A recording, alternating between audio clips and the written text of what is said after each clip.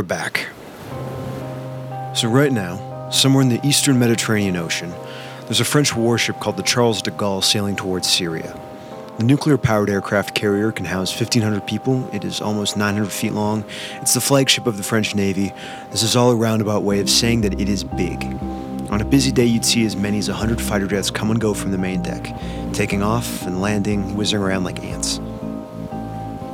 Now, on January 15th, 2009, sometime in the early hours of the day, all over the world, members of the French Navy, including those on the Charles de Gaulle, began receiving a phone call.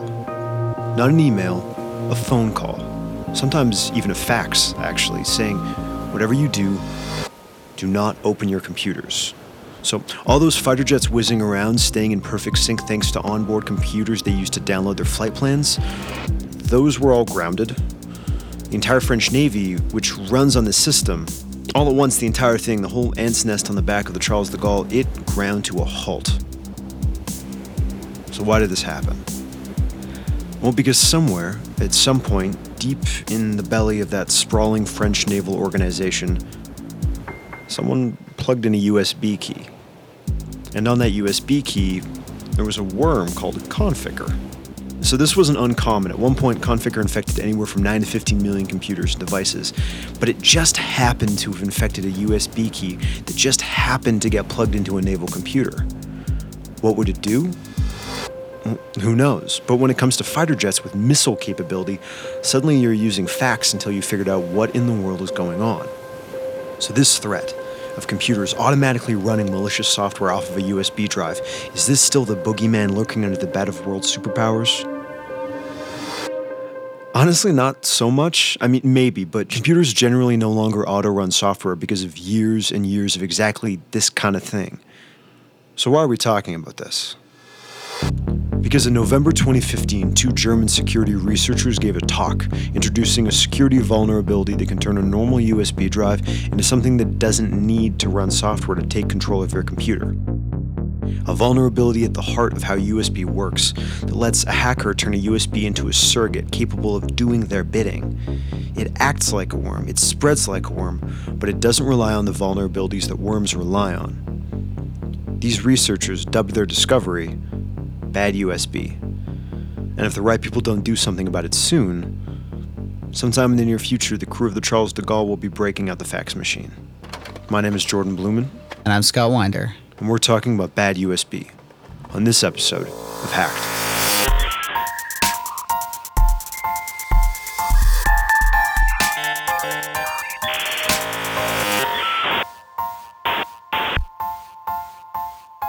So when I was a kid and I would buy a computer game, that computer game came on a disc. And I would take that disc and I would put it in the computer and the game would just start. Yeah, it's because you're younger than I am. So when I was a kid, when I bought a game, it came on a big flat piece of black plastic, which was called a disc to me. And when I put it in, it didn't auto-start. What did it do? Nothing. You just clicked it in and you had to move this lever to hold the disc in place. It was quite mechanical. So what happened between when I was playing video games and when you were playing video games? User experience design happened. People understood that people like convenience. So instead of having to put a disc in your case a CD, and navigate to that CD, find the installer setup file, what they could do after Windows 95 is that you could set up a few settings on the disk, and what it would do is it would immediately execute whatever those settings told it to. So it would run the setup or installer automatically. When you buy a piece of software, you put the disk in and everything just happens kind of on rails. Yeah, it's convenience. And why was that a terrible idea? Well, I think everybody knows in hindsight why it was a terrible idea. You know, just by putting a disk or any form of media into your computer, having it auto-execute something without your permission is an obvious vulnerability. You know, it was an obvious vulnerability when it was created, and it's an obvious vulnerability now. Windows and Microsoft have since removed that functionality from their more recent operating systems. I think Windows 7 was the last one that did it. But for computer engineers to think that convenience should come at the cost of anyone being able to auto-run anything that they can get someone to plug into their computer, that seems like at best a massive oversight and at worst instructed by, a different set of motivations than what computer engineers probably normally would have, like financial motivations. Yeah, that's a really good point. I'm sure it was an oversight. They were probably just aiming for convenience. Windows has always been a target of malicious activity, viruses, worms, etc. So I'm not sure why they would make that oversight. But they did. But they did. And what effect did that have? Well, it created a whole fleet of vulnerabilities. Like, I stated previously that it doesn't really exist anymore since Windows 7. And that's not really the case. It'll still run things if you approve it. Those settings still work. The convenience factor is still there. It's just that it asks you a question. Right. Are you willing to open this? It's the same with, if you remember the old versions of Internet Explorer. When you downloaded a file, you could be like, yes, always open files of this type, .exe. And then immediately, when you downloaded something you didn't know you were downloading or you didn't know what it was, if you clicked OK to that box at any time, it ran. It seems pretty dangerous to let people implement a rule that broad with that little, fanfare. I think that's the nugget right there. Computer hacking is creative problem solving. And when you have something that's systematically happening all the time, you're creating a vulnerability because you can plan for it, factor for it. So, it's not as creative anymore as it is just a part of the toolbox. I think the biggest, earliest things was, I think it was Loft, a hacker group called Loft, released something called BO2K, and you're old enough that you'd probably remember it. It was essentially one of the first big malware, kind of system control malware suites that any teenage kid could download or send to their friend or trick somebody or install on a computer at school. And next thing you know, they had full control of that computer. When you say full control, like a system control malware, what does that mean? What does that look like? BO2K was more of like an annoyance piece of malware, but like you could watch somebody's webcam, open someone's CD drive, record someone's keystrokes, things like that. That technology was out there. It is out there. It was proliferated probably a lot by auto-run, but that's still out there. If you can get someone to install that, those types of technologies are still out there in the world. Oh, I would actually say that in the last, I think BO2K was the year 2000, hence the 2K. I think any kind of recent versions of that would be way more comprehensive. And worse than that, there's a suite of other really nasty malware that's out there that would put BO2K to shame. Like the whole rise and trend in cryptographic malware, where it's like encrypting your hard drive and then holding it hostage, forcing you to pay. Like that, the rise of those things, and we'll probably do a whole episode on malware, but the rise of that style of malware, the malware for commerce, not for like being a pest, is changing the whole world. So is it just that we've replaced auto-run with having to convince someone to click yes one time? Yes to download, yes to run? That's a major part of it, yeah. There's a million other things from phishing. There's a variety of ways that people use things like email forging and other things to convince people to download malware. Like I actually went home. My mother got a new computer for Christmas, a Mac. And I went home a couple weekends ago for a family thing, and she had malware on her Mac. And like I've been a Mac user since OS X came out, since it was a Unix-based OS. And I've never had malware. So my mother got malware in like a 3-week period. So, it's easier than you probably think, especially when you're working with numbers. So if you're looking at every Mac user in the world, statistically, you're probably going to have a decent penetration. Hey, Jordan. Yes, sir. Do you want to say it or should I? No, I'm going to say it. Fine. This episode has been brought to you by Bug Crowd. Partnership. So, Scott, why don't you tell people about our new and super supportive partner? Gladly, Jordan. Bug Crowd, they do something awesome. They provide a platform for security-focused or, security-curious individuals to kind of legally act out these desires.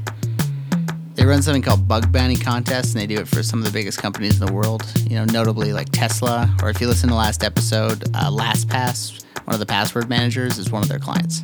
Okay, so what is a bug bounty? Well, it's essentially a reward system. So if you can find a vulnerability in, the solutions or software or technology that these companies offer, all the details are on their website for these contests. But if you can find a vulnerability, these companies will reward you, often with money. So you get paid to hack something? Yeah, essentially. But legally? Yes. As long as you adhere to the terms and conditions of the contest, ... Sweet. Yeah. If you want to check it out, if you want to join me and Jordan in this lovely, financially rewarding hacking world, you can check out bugcrowd.com/hacked and come join us as a, air quotes, researcher. And through this partnership with BugCrowd, we're also declaring a challenge. What kind of challenge are we talking about here? Well, we're looking for tech companies who aren't afraid to let BugCrowd's researchers and you, our listener base, take a swing at your security in the best kind of way. So this is a thing we're doing now, huh? Yeah, hopefully. We'll see if anybody accepts the challenge. Learn more at bugcrowd.com/hacked.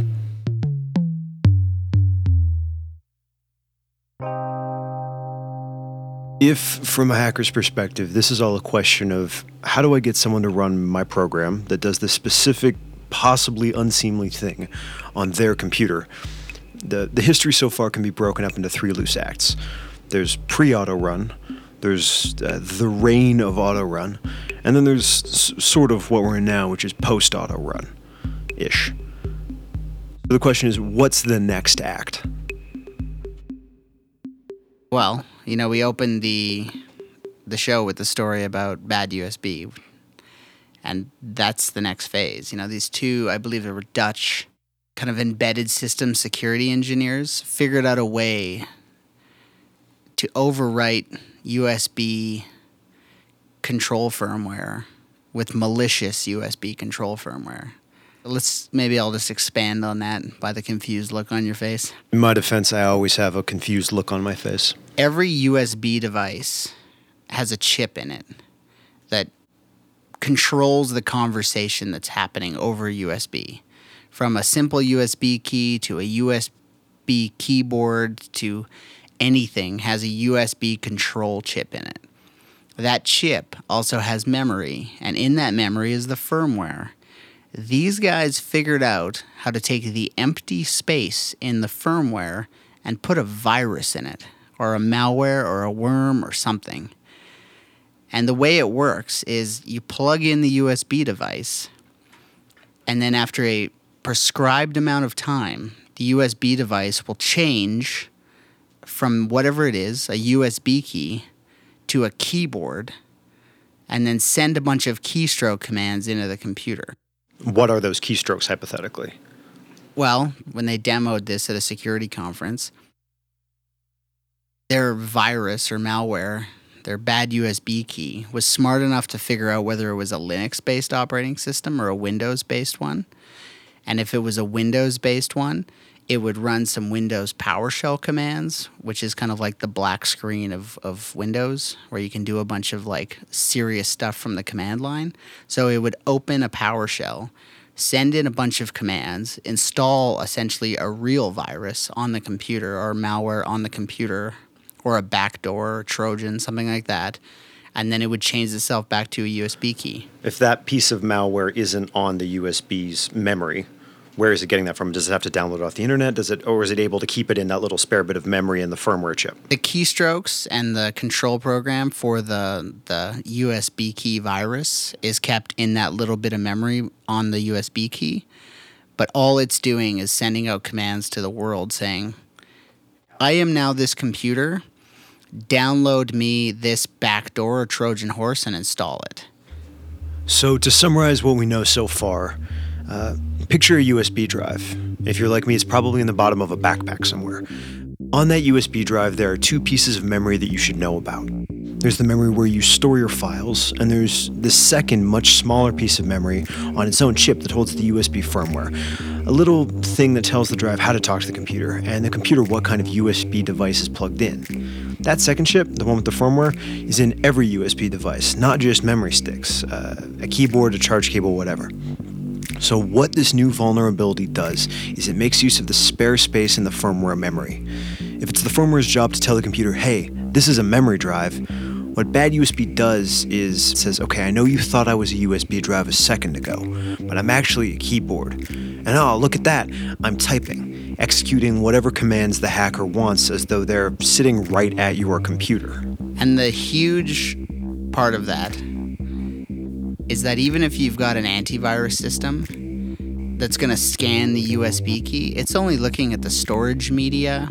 So it's looking at the space where you'd put files. It's not looking at the firmware memory. So your antivirus is completely useless. And once it converts itself into a keyboard and starts sending keyboard commands, it just thinks that that's the user. It's pretty crazy to think about the implications once you get a handle on it. So the thing that makes it really crazy is when they first demoed this, they plugged just what looked to be an ordinary USB key into an ordinary computer, and they could use it just like a USB key. It was a USB key. And then they just let it sit for a second, and then all of a sudden you saw a bunch of things happen on the screen really fast without any reason. And what had happened is that in that split second, the USB key had turned itself into a USB keyboard. So the computer saw it as a USB keyboard, not as a USB key anymore. So it had unmounted the USB key and remounted itself as a USB keyboard. Then it opened up the terminal or PowerShell for Windows and sent through a bunch of commands. And these commands could be anything. And they could even access files locally on the computer or send commands to the internet, downloading and executing things. They really, by the time you're sending actual keyboard strokes into a computer, there's really not a lot you can't do. So what they did is they had it reach out and download a few things and install some things. Some of these were, remote administration malware or Trojan horses that allowed them to control a computer from other computers. Other things that they downloaded is they actually downloaded a virus, which would then replicate bad USB onto any other USB devices that came in contact with that computer. So that makes it into a worm. So even though bad USB isn't vulnerable to things like antivirus the way a worm is, it can still spread the way a worm does.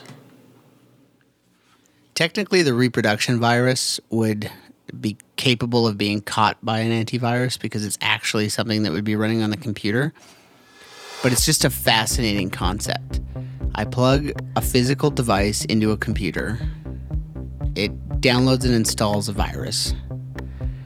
That virus will then infect any other USB devices connected to the computer until that virus goes away. Because really, it's infecting the control chip on the USB device. And any USB device that has these control chips, which is all USB devices, would be vulnerable at some point, theoretically, in the future.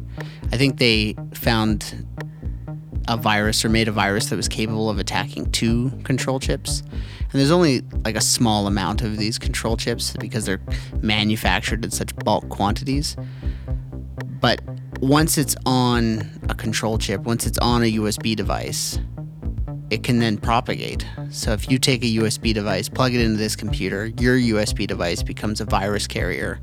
You go to another computer, you plug it in, that device becomes a virus infector. And then anybody else that plugs a USB device into that computer can get that virus. Like it's a worm, but it's almost more traditionally like a real human virus. Like it's spreading through contact, less about, data connectivity, like a worm would. So any USB device is vulnerable, but are all USB firmware chips vulnerable? I believe not. The researchers that came up with this did some subsequent testing on more of the USB control chips, and I think they found that something like 50% of them were vulnerable to this style of attack. But the big problem that they highlighted was the fact that you don't really know what control chip's in what USB device. So you can't go out and buy something that is stated, it has this USB control chip in it, so you don't have to worry about it. So it would be up to the manufacturers at this point, and it's kind of at their discretion to decide to start using these sort of responsible practices. Yeah. Well, it's not even that they were irresponsible practices. It's just that this is such a new style of attack, such a new attack, and such an innovative way of attacking that I just think that over time this will go away. They'll fix these small flaws, but right now it's very relevant and very powerful. So if, like a traditional virus, this is something that actually spreads physically, are we entering kind of an age when you maybe shouldn't be using someone else's charging cable? I don't know if we're there yet, but maybe in the future. Like, this is such a rare thing. It's more of a vulnerability for info security professionals. Like, physical proximity has always been an issue. It's really hard to gain access to a computer, but there's a lot of times when computers are vulnerable and you just don't think about it. Like, how many times have you seen a computer monitor with a USB hub on the back of it? USB hubs have been being added to everything for the past 10 years because USB has become the standard norm for interfacing with your computer. So they put these things on everything. So to secure a computer down so that there's no USB ports accessible to it is probably really, really tough. It's interesting that so many of the things we talk about in the show have been around for quite a long time. So many of the different things you can do with it have been considered and exploited and responded to. This is interesting because it's happening right now. This presentation was given just at the end of last year. There's so many unknowns. We're not totally sure what will happen. Yeah, I think it was last summer, like late last summer, that this presentation was given. And I really haven't been able to find any thorough details on how the industry has responded to it. I'm sure that major hardware manufacturers have this on their list now. At least I would hope they do. It makes sense that this would be a thing that hardware manufacturers would want to respond to moving forward. But as you said, there's still all of those monitors with the USB hub on the back. There's still all of those charging stations out there in the airports. All that stuff's already out in the world. And to expect all of those places to replace the things that they've already purchased and installed it's a pretty tall bill. Yeah. Going back to all of the existing peripherals and fixing them because this is a physical problem, never going to happen. The original researchers actually did a study in which they broke down the big firmware manufacturers into vulnerable, secure, and inconclusive categories. You can read their whole expanded analysis. It's linked to in the show description and at hackedpodcast.com. But the problem with that, however, is that USB manufacturers don't generally advertise which chip brand names they use, like, say, Intel Inside, because frankly, no one would recognize the names. And since most companies use a bunch of different chips anyway, shopping based on brands, as it currently stands, would be kind of useless. This is all why Carsten Knoll, he was the original researcher, decided not to release the code that was his proof of concept for bad USB. He didn't want to unleash this thing on the world. But the problem with that is... someone figured it out. That quick? That quick. Once they published the information about the style of the attack and how it was happening, some of the kind of high-level details, a couple of people reverse engineered it, such is the beauty of a large and active and interested hacking community. Is there anything they can't figure out? To be determined. The one thing I will say about this is it's not as severe as something like a real worm, like a worm that's spreading wildly through open exploits. But I do find it just fascinating how it acts like a human virus, like a biological virus, like it's contact to contact, it's spreading itself. And really, once you can program it to do whatever you want, once it has access. The second we lost the days of auto run where you could just have something malicious on a USB key or a CD, and somebody would throw that into their computer and it would automatically execute it. Once that was out of the toolbox, I think this is a very interesting way to replace it, especially with everything in the world being, connected to the internet now. There's not a lot that you can't do once you have shell access on a computer. So I don't think it's as severe as other major worms and exploits, but I think it's fascinating. We really appreciate anyone who's still subscribed for waiting out that giant dead zone between this episode and the last one. We're sorry. Especially when the last one ended with us saying we've got the next one coming out right away. We were working on a lot of stuff, both on Hacked and some other projects, and it kind of just got away from us. Well, and then there was the whole holiday season, and we're not making excuses as we're making excuses, but we appreciate you for still being here. We love you all, and thanks for all of the passionate support and encouragement. Yeah, when you guys write, it doesn't go unnoticed. We really, really do appreciate it. Yeah, so we appreciate you all for being there, and we're hoping you'll stay around. So when we were making this episode, we actually recorded 2 different versions of the opening story. You obviously know which one we ended up going with, but the other one's actually pretty cool. It's a story of the CIA and spies and something called Cottonmouth. So we hope you'll stick around and listen. Otherwise, this has been another episode of Hacked. My name is Jordan Blumen. And I'm Scott Winder. Thanks for listening. The ANT Division is a branch of the American government you've probably never heard of before. It stands for Advanced Network Technology, and if you have bumped into that acronym, the first time was probably sometime in 2013 during the Edward Snowden leaks. ANT is a division of the NSA, and one of the classified documents that made its way out into the world was something called the ANT catalog. Others have drawn this comparison, but the document really does read a lot like a mail-order catalog, except instead of keyboard vacuums and snow globes, it's spy stuff. Not poison dart pens and shoe radios, modern spy stuff. There's the $40,000 device that emulates a cell phone tower. It's codenamed Candygram. There's software to install backdoors on popular smartphones, the kind you might be listening to this episode of Hacked on. There are monitor cables that let you see what's on someone's display. And then there's codename Cottonmouth.